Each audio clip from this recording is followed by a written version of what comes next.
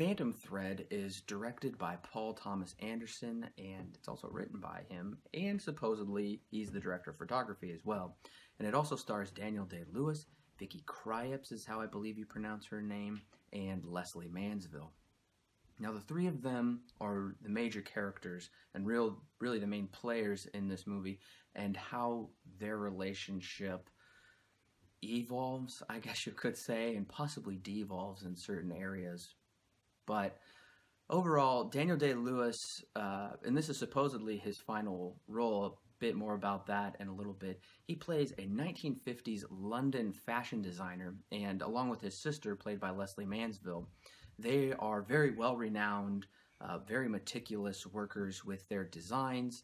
And one day, Daniel Day-Lewis's character meets Vicky Krieps, who is just a waitress, and they form a very interesting relationship. Now, their on-screen chemistry is just dynamic, even though there is at least 30 years between them.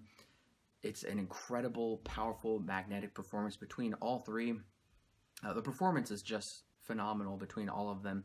So if this really is Daniel Day-Lewis's final role, he went out on an incredibly high note, and I expected nothing less from him. I haven't seen Vicky Krieps in anything else, but I was surprised at how well she did. I think she is a fairly newcomer to cinema. This is probably the biggest role she's ever done. But it's so powerful that I believe she should be nominated for Best Actress of the Year. And same with Leslie Manville, definitely Best Supporting Actress. So all three should be nominated for their respective categories, which is very similar to what happened with Paul Thomas Anderson's The Master, where they were all nominated as well.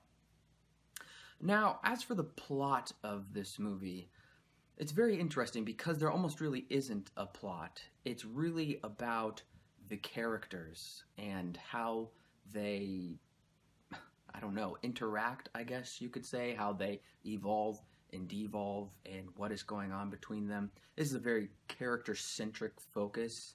It's a very artistic film. I found it to be very beautifully done.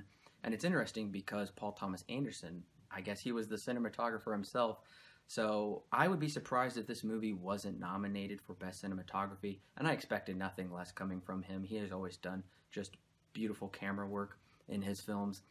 The other categories that I believe this film will be nominated in, because they were absolutely phenomenal, I was shocked by the score.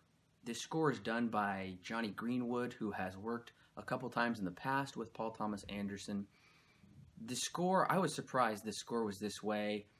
I don't think I've heard a score this well done since, I guess the golden age of Hollywood. Very orchestral. It rises and builds in certain areas, and it's very quiet and contemplating, which fits perfectly with the scenes in this movie. Also, the costume design is absolutely magnificent, and so is the set design. If it doesn't win in those three categories at the Academy Awards, I would be so shocked because it is so well crafted and well done.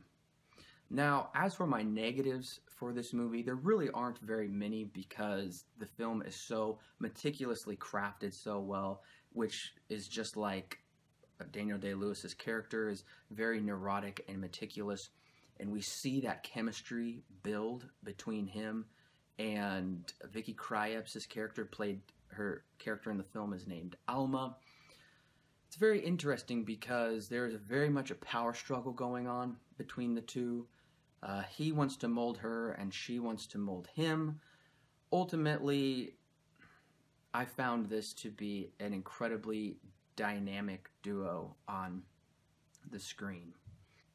But like I said, as where this movie, I guess what you could say falters a little bit, is in the third act, where it does take a surprising twist, and you think this might be the end of the movie, but it's not. The movie goes on for another half hour, and the movie doesn't really have a plot anyway. It's just more of a character study, and you're wondering, where could this movie possibly go?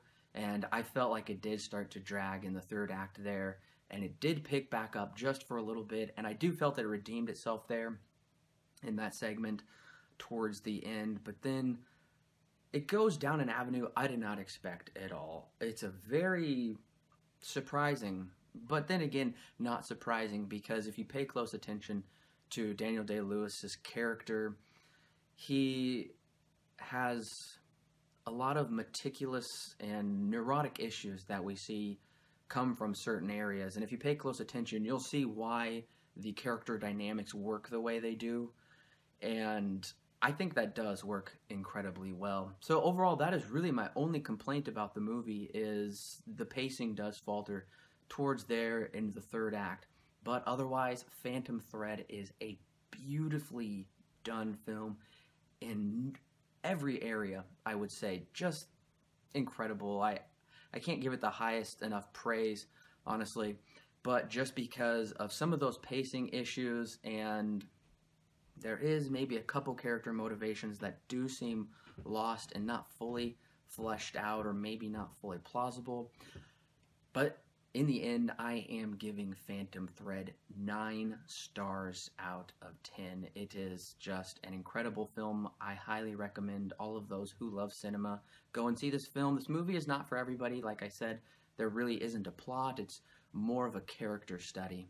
But anyway, thank you so much for watching this review, and if you enjoyed it, please click the thumbs up button and make sure to hit subscribe, because this year at Silver Screen Guide, we plan on doing so many more reviews, and we are so excited to bring you a lot of brand new reviews, and we're going to be doing a lot of exciting retrospectives.